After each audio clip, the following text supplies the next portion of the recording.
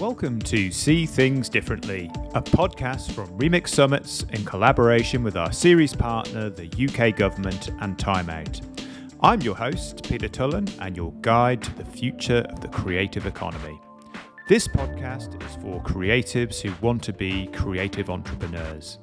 I believe we are in the age of the creator, and it's also big business, with the creative industries generating an incredible $2 trillion globally each year. Over the last few years, thousands of delegates to Remix events have gathered in leading creative cities such as London, New York, Sydney and Istanbul to hear from the visionaries behind emerging creative powerhouses such as Meow Wolf, Punch Drunk, Secret Cinema and TeamLab, alongside established names such as Glastonbury, Burning Man and MoMA. See Things Differently is a new platform for us to share the stories of the pioneers who are building the new creative economy. Creative entrepreneurs are driving whole new industries such as immersive entertainment, taking advantage of the growth of the experience economy to build immersive worlds that have captivated millions of people. Others, such as creative technologists and a new generation of creators, are shaping the future of storytelling and unlocking the potential of emergent technologies such as virtual reality. They are driving the content revolution, and creators will be central to the metaverse, which the likes of Mark Zuckerberg are predicting will be the next evolution of the internet. I also believe creative entrepreneurs could offer some of the answers to how we build back better from the global pandemic. Finally, if you like what you hear, there are literally hundreds more talks from Remix events all around the globe at remixsummits.com. And better still, many of them are free, so what's not to like? Now, without further ado, on to our guest today. In this episode, we chat to Julio Bruno, the global CEO of Time Out. Founded in 1968, many of us know Time Out as an iconic brand that helps us discover the best things to do in over 328 cities and 58 countries, reaching more than 217 million people. One of the reasons I wanted to chat with Julio is that in a challenging and rapidly changing media landscape, he has been not only able to build its media business, but to develop a series of new Time Out concepts that have transformed the organization, but in a way that remains faithful to its roots and founding mission.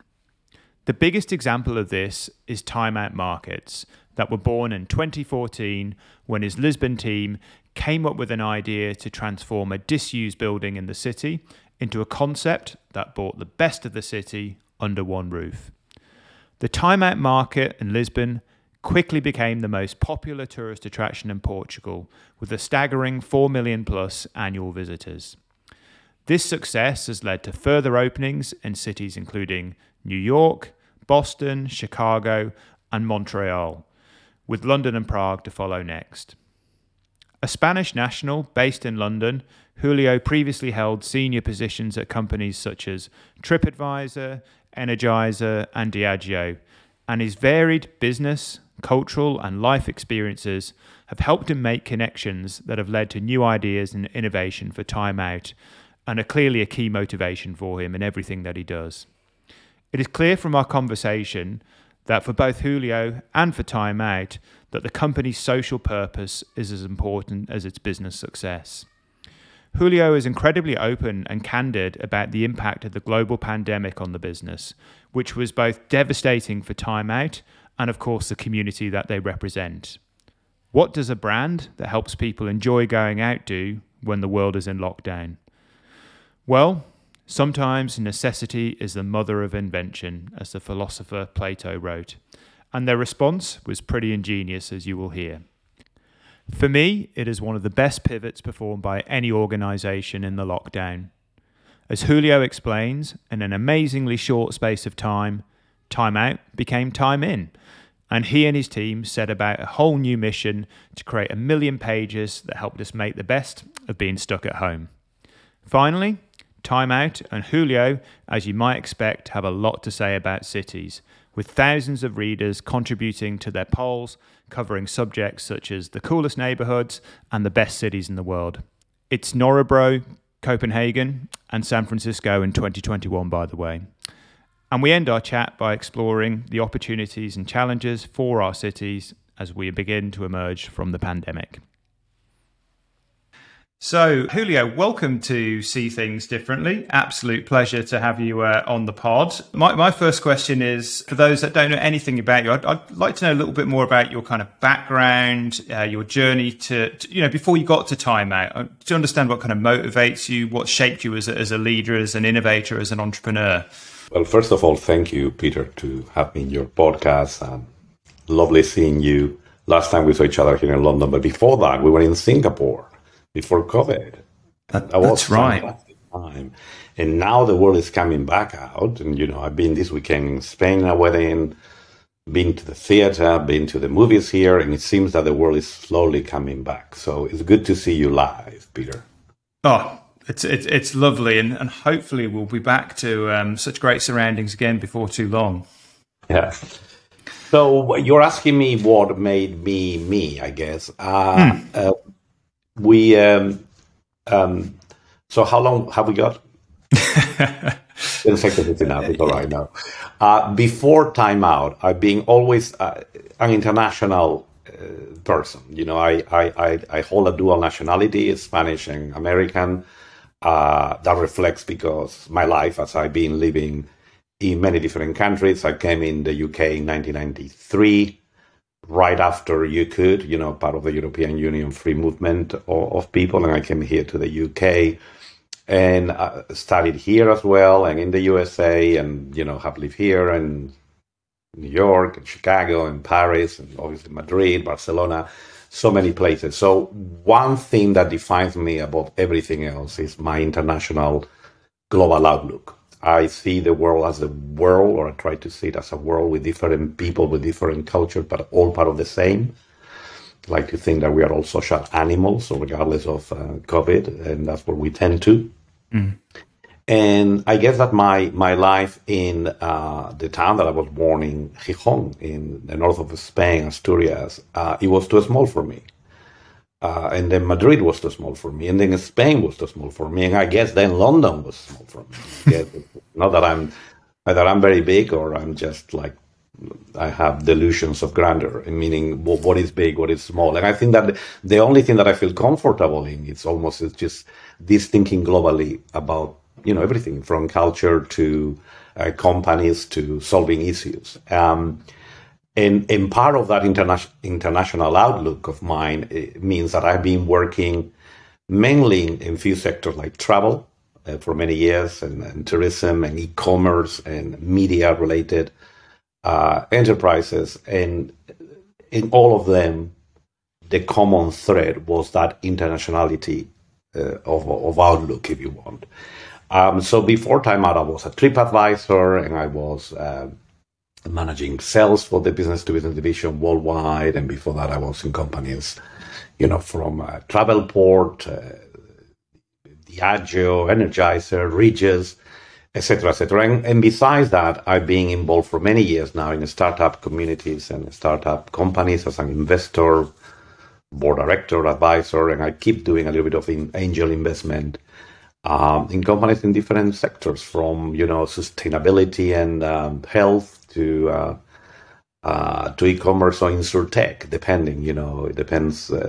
Now I'm involved in a couple of others that go from a coffee shop roasting plant to something to do with dental and salivary markers for dental health, a company called Flow. So, a little bit of everything, as you can see.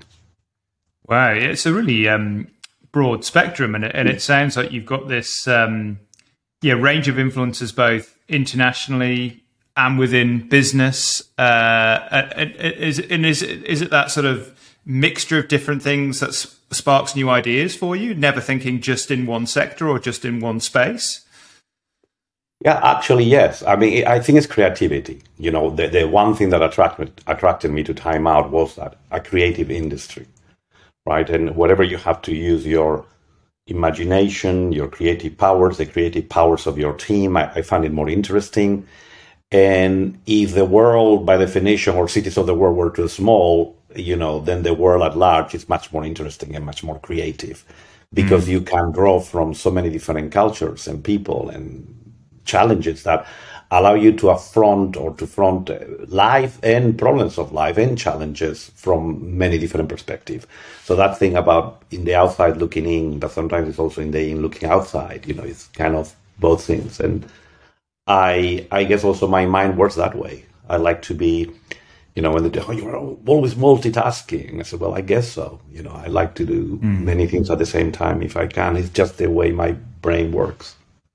Great. So look, that brings our story up until the point that you joined Time Out. And look, I think everybody would say Time Out, it's a really iconic brand. But, for those that are perhaps less familiar, could you perhaps tell us a little of the story of Time Out up until the point that you joined? Appreciate that's quite a big story.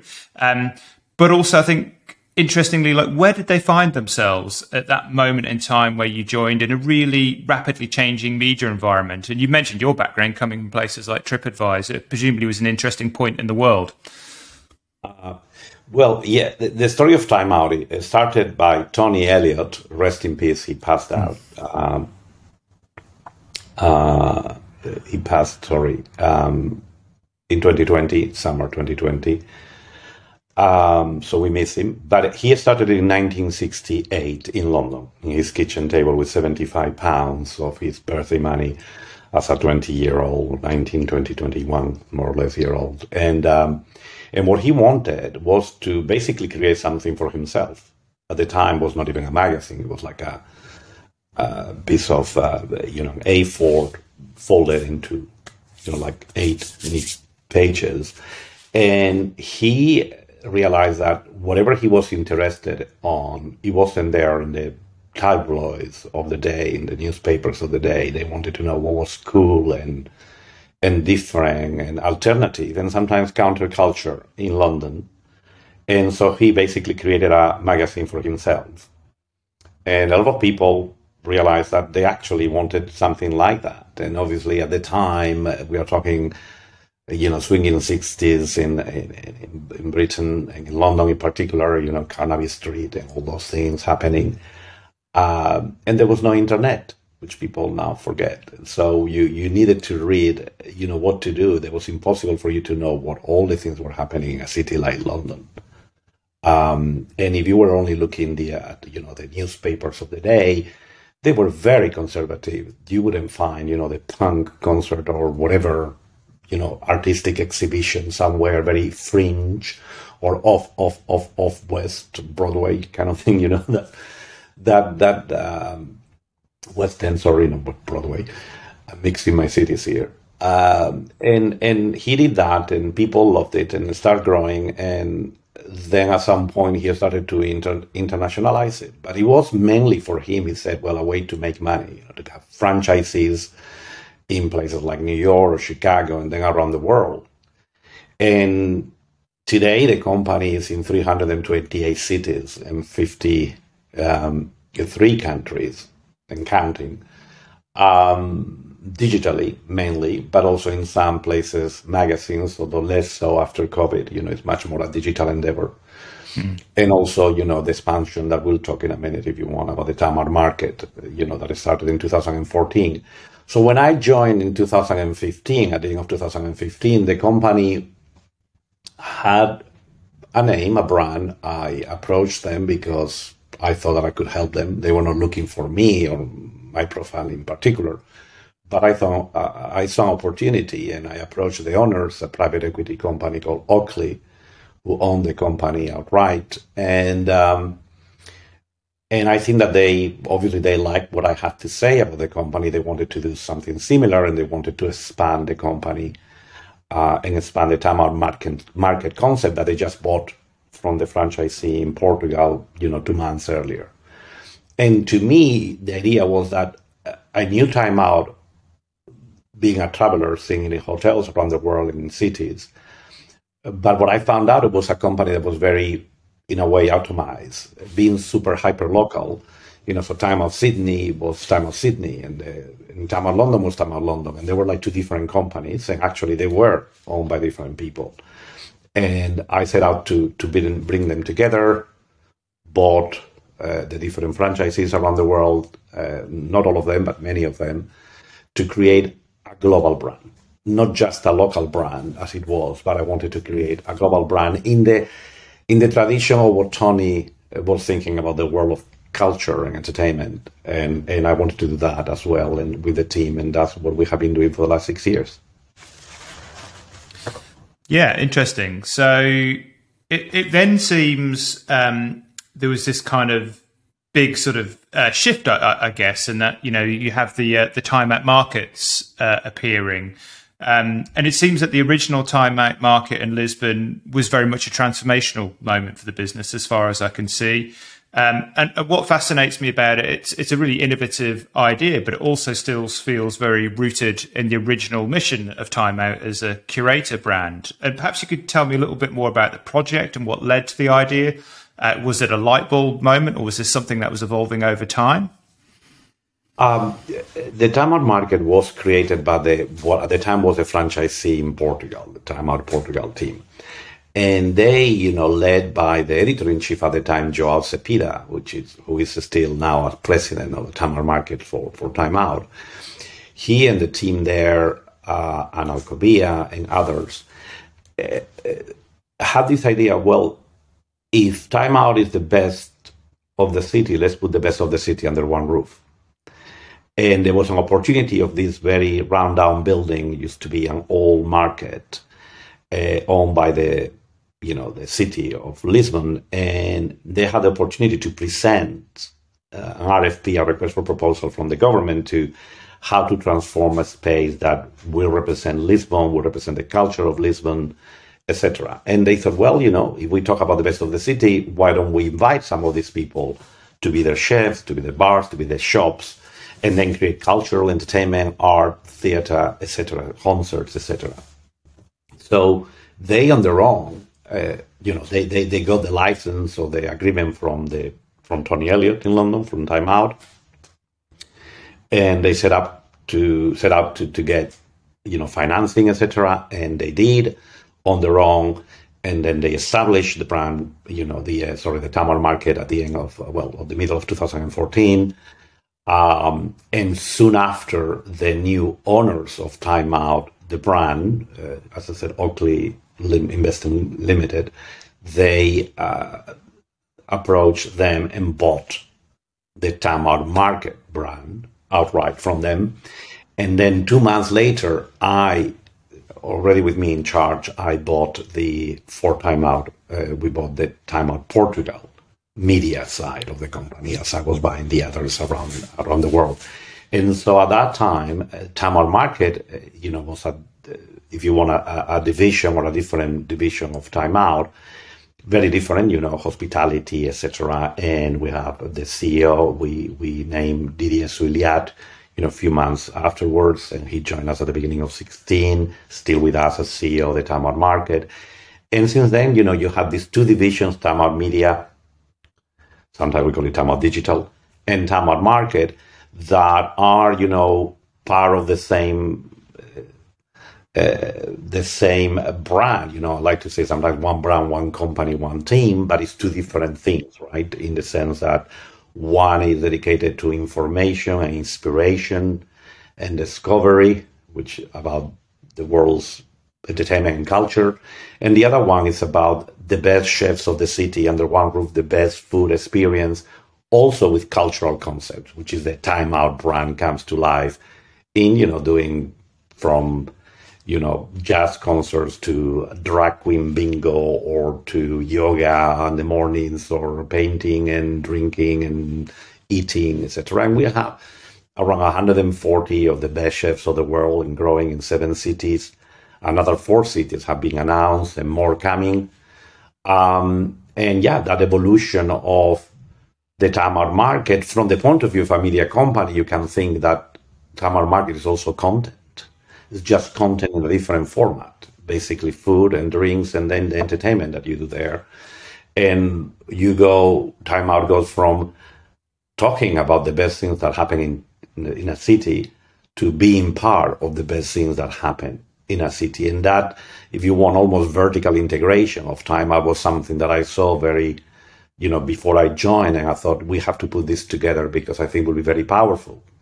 Besides that, the media world has been in turmoil for many, many years with the advent of internet and information and disinformation and all the social media channels, their platforms.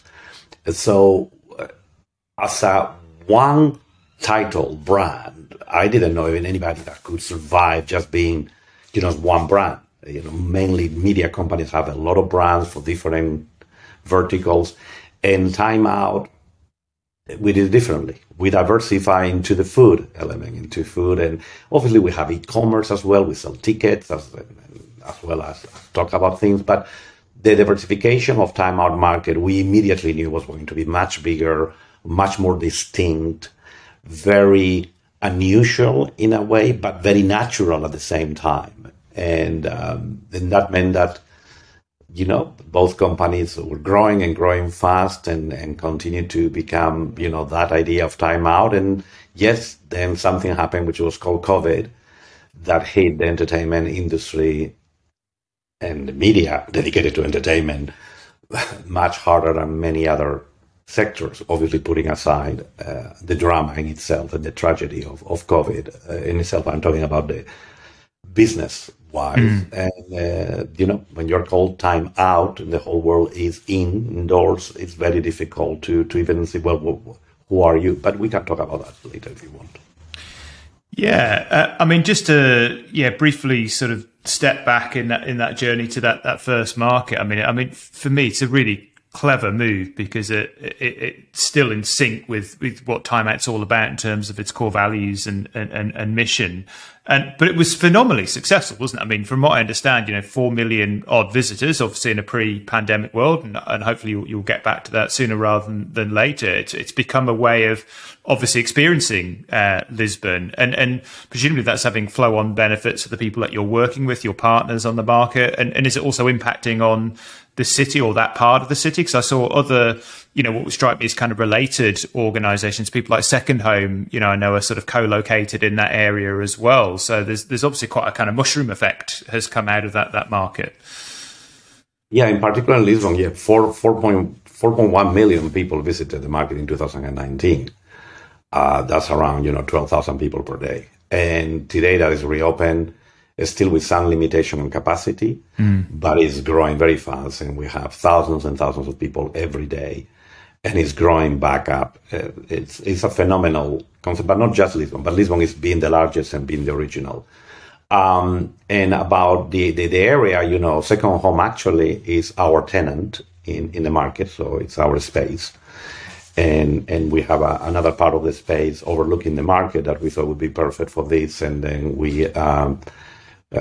So we invited them in, and they love being there, and we love them being there as well. But also that was part because the actual space was so large for us. I mean, it's the largest one. They have around 40 establishments, many restaurants and some shops, and it's quite large. It's 75,000 square feet, so it's a very large area. But the area, in particular in Lisbon, that was a very rundown area of town, in need of TLC, which we gave them by spades, and now is the most vibrant part of town as well. And the market is the rigor place that you have to visit if you're a guest in Lisbon, a beautiful city that tourists love to go, and Time Out Market is part of their itinerary today. And then we have replicated that in cities from Chicago to New York to Boston, Montreal, Dubai, which is the one that we just opened this year.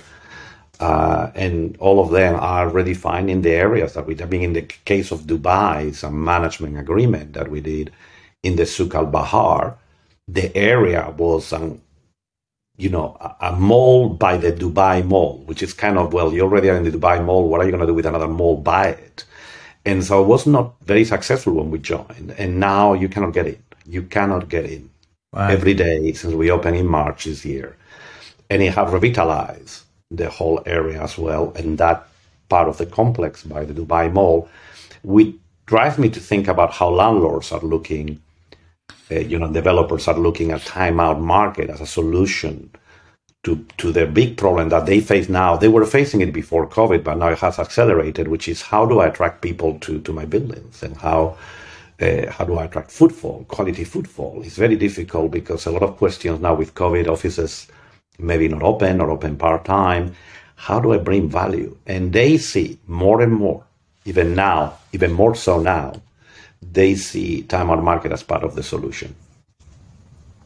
Yeah, that's really interesting. As you say, we're entering a kind of changing world. And I guess it sounds like from that perspective, could every Newmarket location be different? I mean, if Lisbon was your startup, you're now in that sort of scale up phase, aren't you, in terms of the markets, rolling it out to multiple locations. What lessons have you learned along the way? As you say, is each kind of business model slightly different depending on whether you're working with developers or you're, taking out the lease yourself? How do you see that sort of side of it evolving? As you say, especially where cities are facing new challenges. Well, we have evolved ourselves. We started building our own and spending quite a lot of funding to bring these babies to life. And then we realized that we could actually do this with other people's money, meaning, you are a developer, you want this incredible brand and traffic and foot traffic to your place. We can do that, and then we started doing management agreements, which is what we do now. A management agreement is we run it, we design it, we hire the people, we do everything, but it is paid by the landlord or by the developer, not by Time Out, and Time Out receives a fee for doing that, a guaranteed fee, which is a model that we have open Dubai or Montreal, or in the future Prague and Abu Dhabi, etc. So that model also evolved because we realized that we had something in our hands that people really wanted, the consumer, but also the developer. That the value of the property and around their property was very positively impacted by it. And then we were not living, the upside for us was gone because we don't own the building. So by doing a management agreement is our way to say, well, okay, we are taking, you're spending the money and you're going to get all the rewards of the value generated around the area in your own building. So that's why we are asking for a management fee to run it and to do it and to bring the brand and the curation and the choosing the best chefs of every city and attracting them in the first place to these locations. And that's our expertise. That's the expertise that Didier and Joao and the team are together with the Time Out editors who, curate the best of the city and then invite the chefs and the different people to the market. So that evolution for us means that now we have more contacts than ever post-COVID, as landlords saying, well, I have a problem in my hands, a challenge to resolve. And the retail industry has been changing a lot because of online. Difficult to attract paying tenants who want to, pay lease and sell their, clothing or whatever. And that has changed the retail, the high street in the world. And that's why looking at concepts like Time Out Market, which is, the best food hall in the world, then they see bringing that brand and the brand association of Time Out to their locations is something that, is working. And it's also a win-win for Time Out, right? Because you are also, curating the best experience, doing concerts, doing other things that are very, very interesting and very Time Outy, if you mind me using that expression. And that's why this 1 + 1 = 3. I just wanted to take a few moments to talk about our latest Remix collaborator, the UK government, who are the series partner for See Things Differently. To celebrate this link up, over the next few episodes, we're going to be exploring the stories of a number of UK-based innovators. I'm also excited about this collaboration because the first ever Remix Summit took place in the UK in London back in 2014. 300 creatives gathered from sectors such as the arts and technology at Bloomberg's European headquarters in the heart of the city to explore the future of the creative industries, creative cities, and the creative economy. Remix was designed to be a platform that would bring together creative thinkers from different industries to connect and develop new ideas. I believe that one way to spark innovation comes from the meeting of diverse minds. I think of these melting pots as the collision economy. They create an environment where you can see things differently. This collision effect is most powerful in locations where there is a large creative ecosystem and talent base, in countries such as the UK.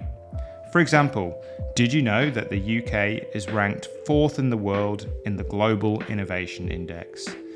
There's over 100 tech unicorns, that's companies with a valuation over $1 billion in the UK, which was the 3rd country to pass this milestone. It also ranks number 3 in terms of venture capital investment globally. If you're interested in finding out more about doing business in the UK, then visit great.gov.uk/remix to find out more. Now back to the show.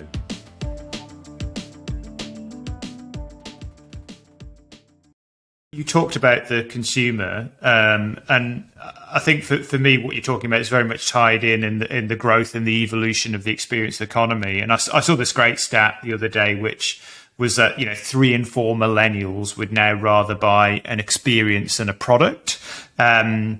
And it feels like Time Out, as you say, is very much part of this growth of the experience economy. And obviously that's something that Time Out, I guess, looks at more generally. That's one of the things that you talk about, obviously, on the media side of things.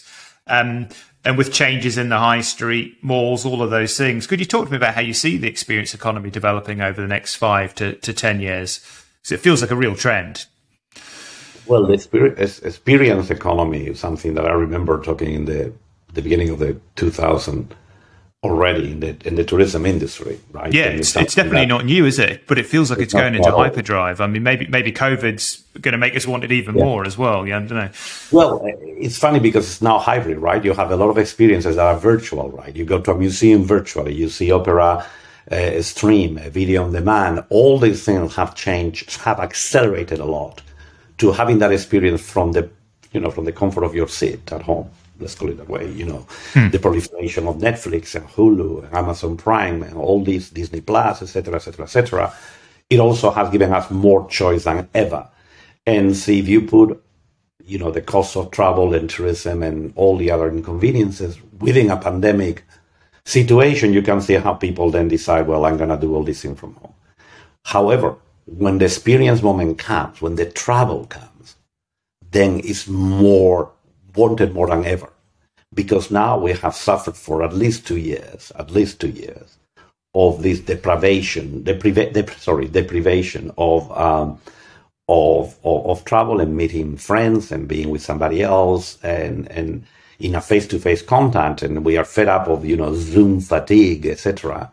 That the experience in itself now we are already much more demanding.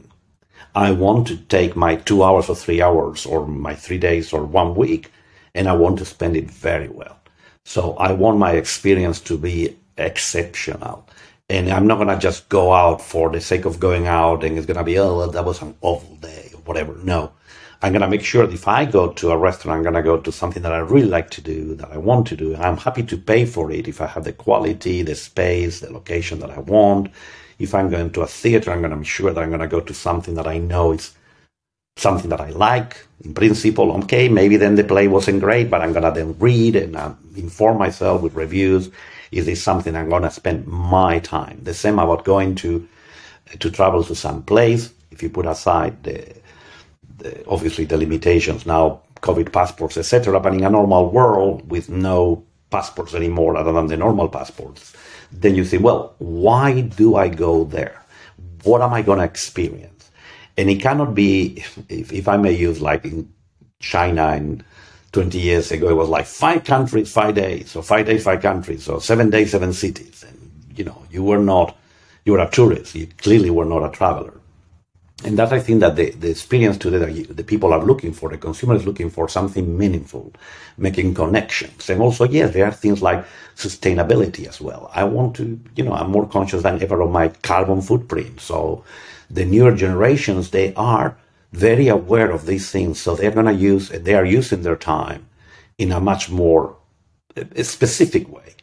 And then traveling itself, which is obviously becoming much more expensive for all the reasons that we know, partly because of the pandemic and the lack of, people dropping from the workforce, and they are realizing, you know what, I don't want to work 9 to 5 anymore for 800 euros or 800 pounds a month. I'm just not gonna do that. I'm gonna be freelancing and make less money, but I'm gonna have more time for myself. That's something that we just didn't have before COVID. And now we have. And I think that's also going to change the way then you're going to experience your life. And you're going to try and choose how you spend it in a much more, inspiring way, if I may say.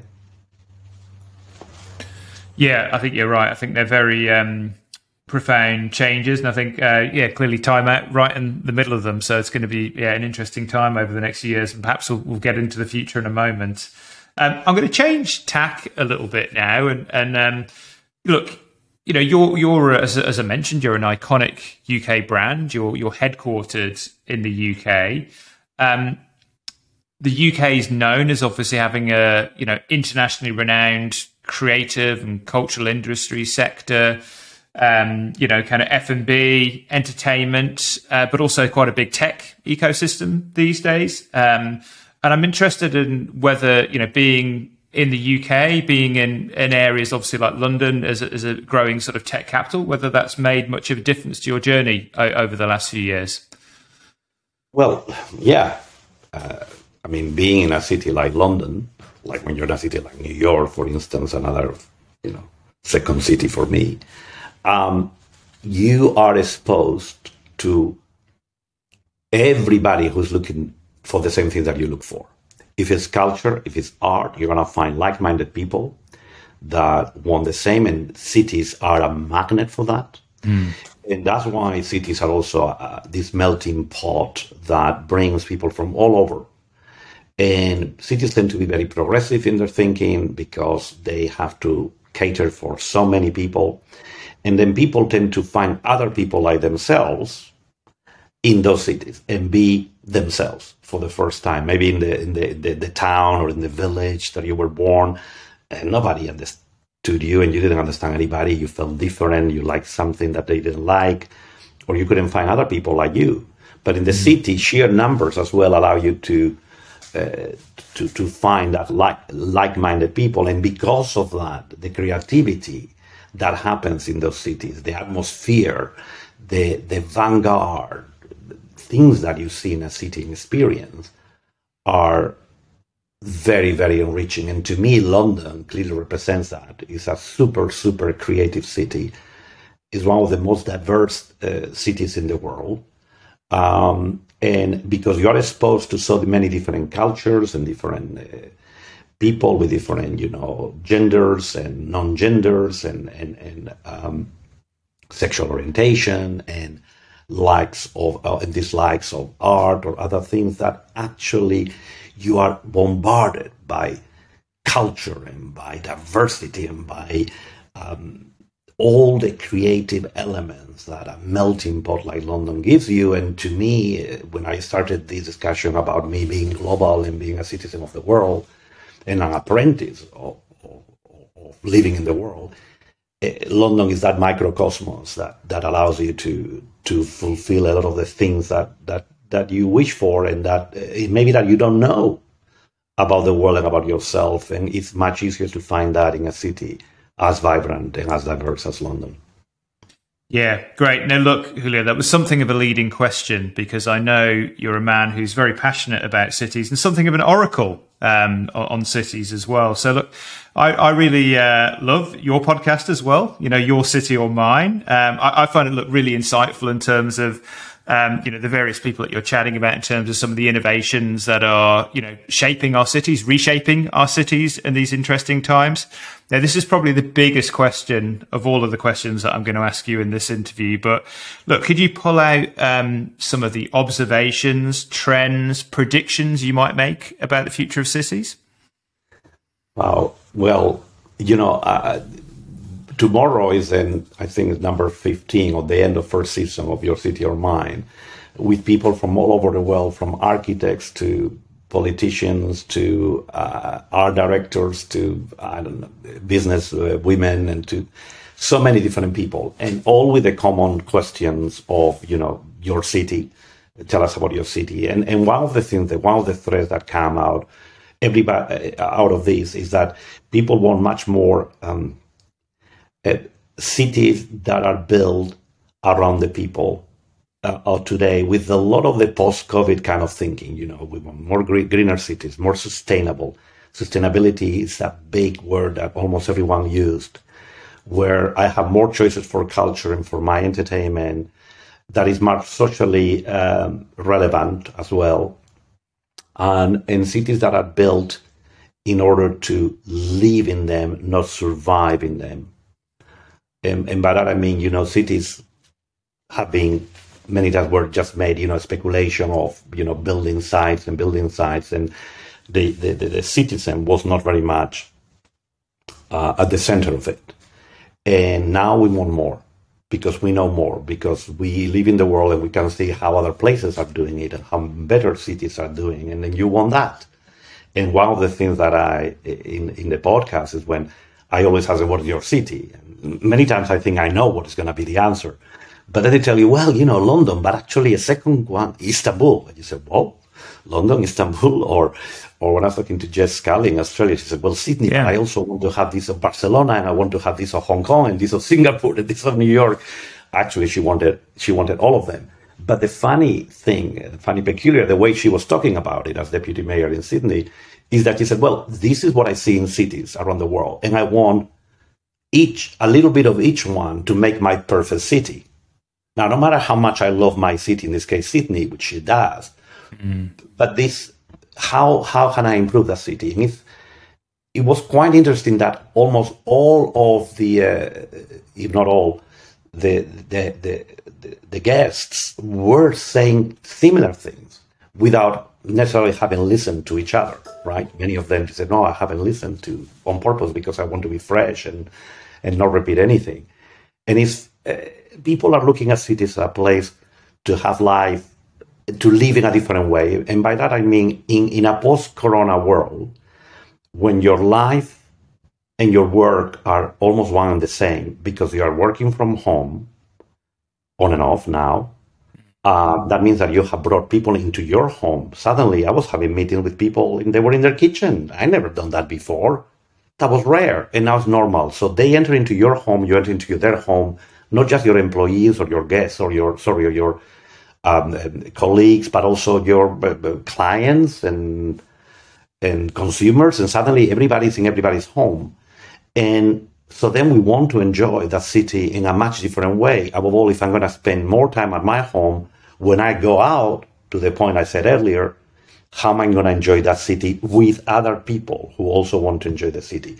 So it's funny that everybody feels that, the cities are these incredible, even the smaller ones, they think they are melting pots. Everybody feels very proud about that, which is funny, odd, that here we're talking about, we want that diversity, that inclusion, when at the same time we have in the world these kind of movements or populist movements against immigration and things like that, which is incredible because everybody's saying, from all walks of life, from all races, that came to my podcast at least, and I know that's a very small number of people to be representative, but that's something that struck me as, okay, so we're all the same. We want the same things, regardless of, have people from Africa or the USA or from Australia, Europe. And at the end, everybody, kind of wants the same, basically a better life, a better city, a better place to express yourself and find opportunity for your family and your friends and yourself. Yeah. Oh, there's not much to disagree with. And I think Jess, some interesting views on this. And I think her book, Glimpses of Utopia, definitely worth a plug as well. Now, we're moving towards my last couple of questions, and you've mentioned the pandemic a number of times, and I think Time Out's pivot, if you want to call it that, has been one of the most impressive that I've seen. I mean, as you say, I imagine March 2020 for a business that's built around going out and helping people go out. I mean, the world probably changed more than most. And obviously the sector you represent as well was really disproportionately impacted. But I noticed, you really sort of shifted with the sort of the Time In initiative. And it'd be great to tell us a little bit about that. So it was such a great response, in challenging times. Well, let me, the narrative, let me paint the story. So there we are. We have been growing in 2019. We were profitable at the end of 2019, opened 5 markets in 2019. Everything was growing. The board was very happy. I think for the first time I was basically congratulated in the board meeting, which I was like, wow. Impressive achievement in the media world. And then here you are in January, February, and suddenly, boom, the world stops. And if I put aside, again, the tragedy of the lives lost, which is the most terrible consequence of all of this, and all the lives that have been lost. But since we don't have time for all of it, I'm just not going to talk about the business. We are called Time Out. Suddenly, I'm talking to the general manager in Spain, Eduard Boltas, and says, well, Julio, we cannot come out with a magazine in Barcelona, in Madrid, because they are closing the town. So what do we do? I said, well, we have to publish only digital. And how do we do that? And I said, well, if we cannot be Time Out, we have to be Time In. And it was automatic. It was kind of something. It's funny because then a friend of mine also in Spain was saying, hey, why are you not called Time In? I said, well, you just read my mind, right? Because exactly, and to me was immediately when I said that, and I said, oh my God, we have to design this. And I draw a video in my iPhone. I said, why don't you do something like that? And that afternoon, his designer in Barcelona did the first cut of the logo with the Time Out, the outcross, and then and basically then the team in London just changed it a little bit. And then I have to convince my team, my global team, that we were moving to Time In within 48 hours, which we did. And we have to decide what was it. I said, well, if Time Out is the best of the city, this is the best of the city from your sofa. But all our content, everything was about going out. So how do you create, 1 million pages of content all about going out, half of it no longer relevant because, all the concerts, all the events, all the theater, movies, everything closed down. And we have to create a whole thing, a whole narrative. And for me, the most important thing as the head of the company was, how do I give a purpose to my company? How do I go and visit a client and say, hey, do you want to advertise in Time Out in March 2020, April, May, when everybody is in lockdowns, very severe lockdowns that happen very fast around the world? So we have to reinvent ourselves, but also give a purpose to our own employees. So what am I going to do? Do I have a job? We have to furlough a lot of people, let go. In our markets worldwide that just opened so successfully in 2019, we have to close them down by law. So suddenly all these people have no jobs. And we are talking hundreds of people. And I mean, the drama of that and not knowing when you're going to reopen and how do you reopen. And obviously it was a terrible thing. And I personally, as a CEO, I couldn't let myself, get into that feeling sorry for yourself, because it was a terrible slap on our face of saying, when you were at the best, going out and growing, etc., this is all gone now. It's not back to square one. It's back to square minus 10. And you have to reinvent it. And you have to convince your team, your people, the leaders and everybody else, that we do have a purpose, that we do have a reason to still be.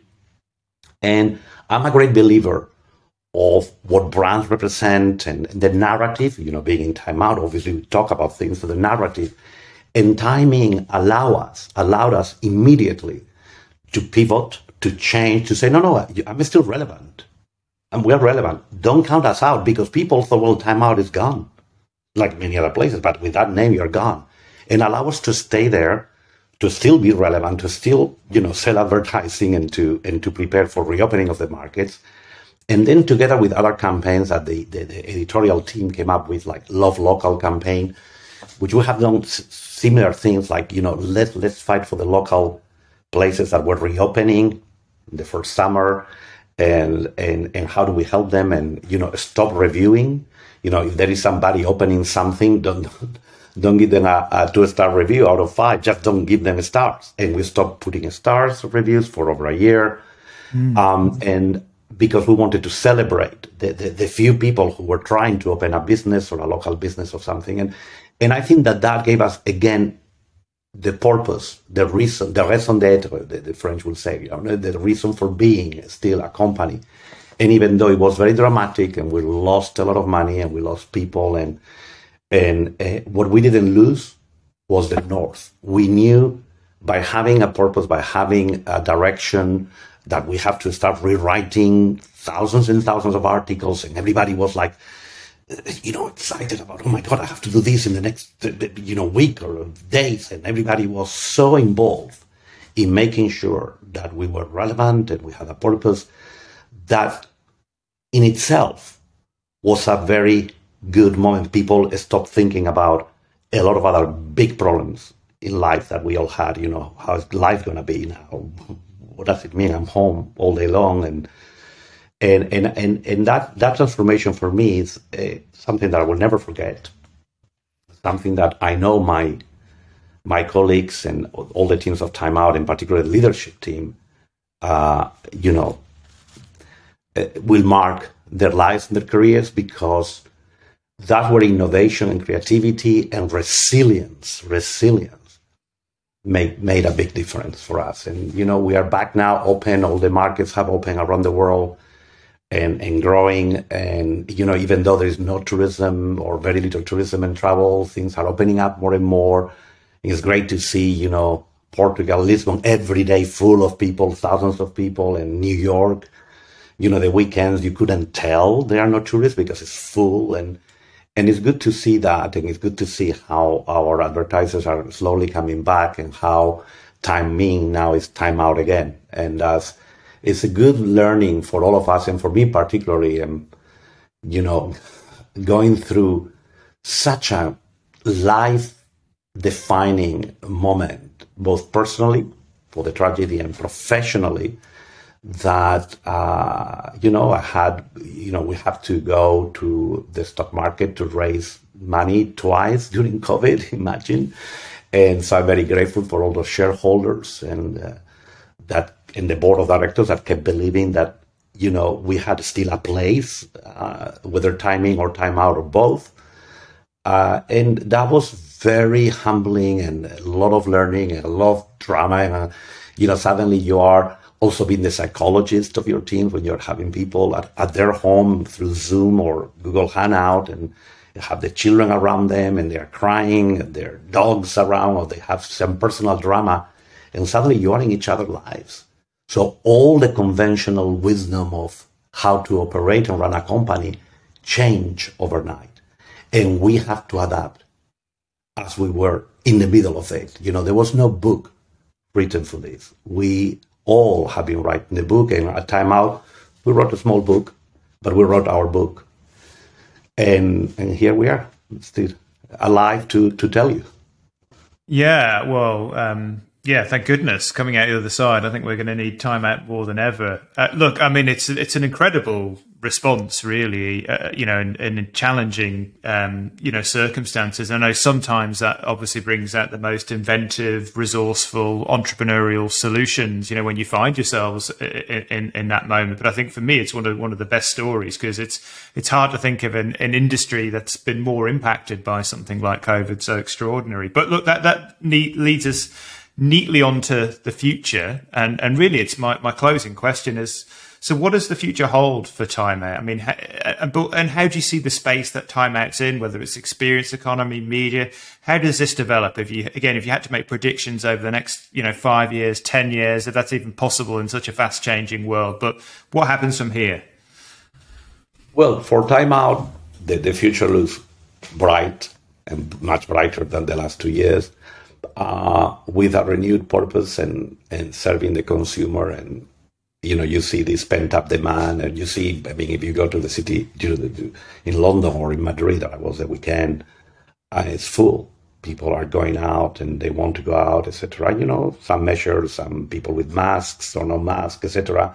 PCR tests. I have done so many tests now that I don't have any brain matter left because every time they take a little bit out of it. But the future, to me, we are social animals. And that means, I've been saying that from the beginning, that we will go back to what we know. Yes, there are changes and better ways of working, a timeout. We now have flexi work, meaning you don't have to go to the office. And you just, go there if you want to, and if you don't want to, you don't. And it has allowed us to look at the world in a different way and hopefully better for people, not commuting as much or only when it's needed. I can see a world where I think we are appreciating a bit more what we've got because of what we lost, personally and professionally.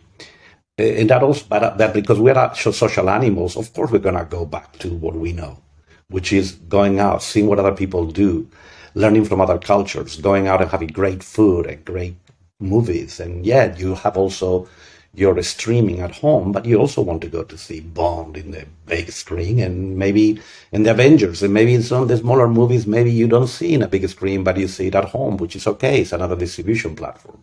So there are things that I think collectively will improve for us as a species, if you want. Because now we know that we can do this, and we know that we can adapt to something as crazy as being months and months, at home, like it happened in London or in Spain or in Sydney and Melbourne, lockdowns, terrible lockdowns all over the world. And we were able to survive in the main. And I think that looking forward, there will be some cost implications in the short term with, travel being more expensive because everything is becoming more expensive for all the reasons that I don't need to discuss, but you see it already. Yeah. And that means that we're going to have a couple of years or 3 years of adapting to that new reality. And then 3 years later, we'll have, again, like the boom with the low cost will be a different kind of boom with travel again and other type of trips, fusion travel that you will mix something that you do, not just what you see. You're not just a spectator. You're going to do things while you're there, whether it's charity or sustainability or helping, etc. I think that kind of travel, but it will be still people will go out because we all want to know the world. We want to see if we can how other people live, and because, as I said, we are social animals. We understand our world because we need to explain it to ourselves. We need to rationalize it, and we need to talk to other people, and we have to share because we love sharing the experience. So the experience economy, the experience travel is here to stay and will continue. And we'll see other forms evolving from that. But I would imagine that within 5 years, we will have record times again for travel. I can see how there will be more travel than ever. Right. We even have now galactic travel, for goodness sake. Putting aside the billionaires' vanity projects, but I mean the idea that you could go into travel. Yeah, the technology is moving there. Yeah, to space. Sorry, I mean, it's funny. So no, I think the future for travel and for entertainment will be great. And do you think, just as you were talking about, obviously there's a bright future for cities, but of course we know that with all the changes of the pandemic, changes in work-life balances that you've mentioned. It's interesting. I live in Australia now. Australia was dominated by its big cities, but we're getting the sea changes, the tree changes, where the cities are hardly emptying out. But for the first time in Australia, like regional areas, I live in a place called Geelong, which would have been like a secondary city to Melbourne. But, it's predicted to like double in size. Is Time Out suddenly also going to have a market? Are the regions or the places outside the cities going to get much more exciting? Are new experiences going to happen there, whether it's in, natural environments? Who names it? I mean, is tourism going to change dramatically? Are we going to discover more local for those that don't want to travel for climate issues, I was going to say the local travel is here to stay. Discover your city, your backyard, rediscover your country, your region. I think that's something people have discovered and they like it. Oh, well, I live in this city. I never went to the east or to the west or this and that. And so I think that's something that now is going to be part of your daily life in the same way that non-commuting will be part of your life and not just commuting as it used to be before. I also know people who during COVID said, oh, I'm going to move to the countryside. And now they're moving back because, after a while of the countryside, they said, oh, well, that's okay, but I still need the vibrancy of a city and the culture and the people in that city and going out with friends. And if I live an hour or 2 hours away from the city and there's nothing around me, to meet people is very difficult, right? Other than your local pub or your neighbors. And so obviously there are pros and cons. And I think that it has allowed us as a species to go out and see other things and contrast and compare. And once you contrast and compare, then you said, okay, I'm going to keep that if I can, and I'm going to drop that, and now I'm going to do this, and I'm going to make sure that my leisure time is much more useful to me, and rather than just something that I'm doing because I'm bored. Great. Well, look, I think that's it's an optimistic note to end on, isn't it? And look, that's the end of my formal questions. I don't know if there's anything else that you would like to say, Julio, that we've missed, that we've not touched upon. No, thank you. I think that as I think I said most of what I needed to say. Yes, I'm an optimistic man by nature, and I do believe in human nature that eventually we find our way through all the pain and all the mistakes, and we take 17 steps back, and then maybe only 5 forward, and then we take another 10 forward, and kind of we are there again.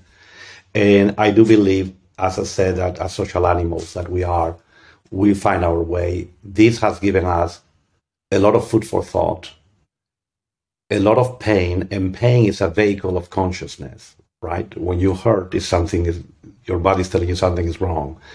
And, with all mental health issues that we have gone through, COVID have been phenomenally complex, and obviously I'm not an expert, but I have seen and I have lived them. Through friends and family and employees and colleagues. I think that we are all learning from that, and we are becoming, and we will become better because of it. It's not just being optimistic. I see that as a species, we grow, and this has made us grow very, very, very fast and put in perspective the things that are important in your life, your loved ones, your family, your friends, the things that are important to each one of us. And COVID, awful that it is, has given us time, pause in our life and look back into our lives and said, do I really want to live this life this way? Or let me make some changes. And I think that's where we are, all of us now. Yeah. No, I think you're absolutely right on that. Well, look, I'm incredibly appreciative of your time. It's flown by. I think we've been chatting for nearly an hour, but thank you so much for joining us on See Things Differently, Julio. And look, I very much look forward to catching up again in person. You're always great company, and it'd be nice to do these conversations over a glass of something next time. That's true. That would be great. Okay. Well, thank you, and see you soon. So thanks for staying with us, and that's a wrap for this episode.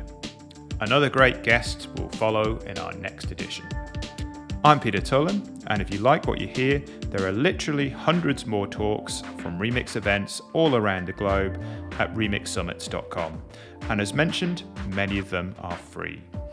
If you want to support Remix, then you can subscribe to access all of our latest and upcoming talks from Remix events. And if you're in Australia, our next Remix Summit takes place in Sydney on the 8th to 9th of March.